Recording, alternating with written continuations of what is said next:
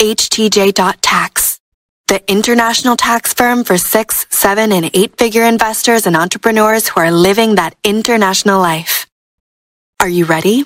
I obtained says NHS, but I guess he means NHR. I obtained the NHR in 2020, but filed my application before March 2021. Will my rate be the 10% or the 0 rate? Right, because, right. It changed, right?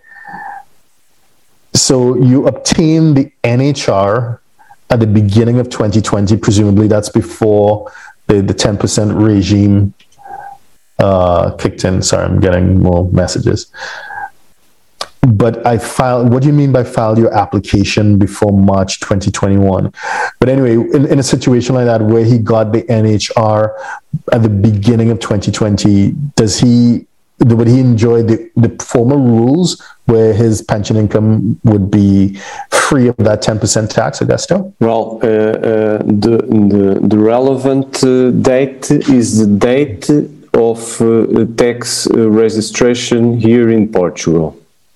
So if the date of registration in Portugal was before March 2020, the previous regime applies. Okay, gotcha. So before March 2020, if you registered, if you were a tax resident in Portugal before March 2020, you're good. Afterwards, you're in with the rest of us. Okay? Yes. Hope that helps.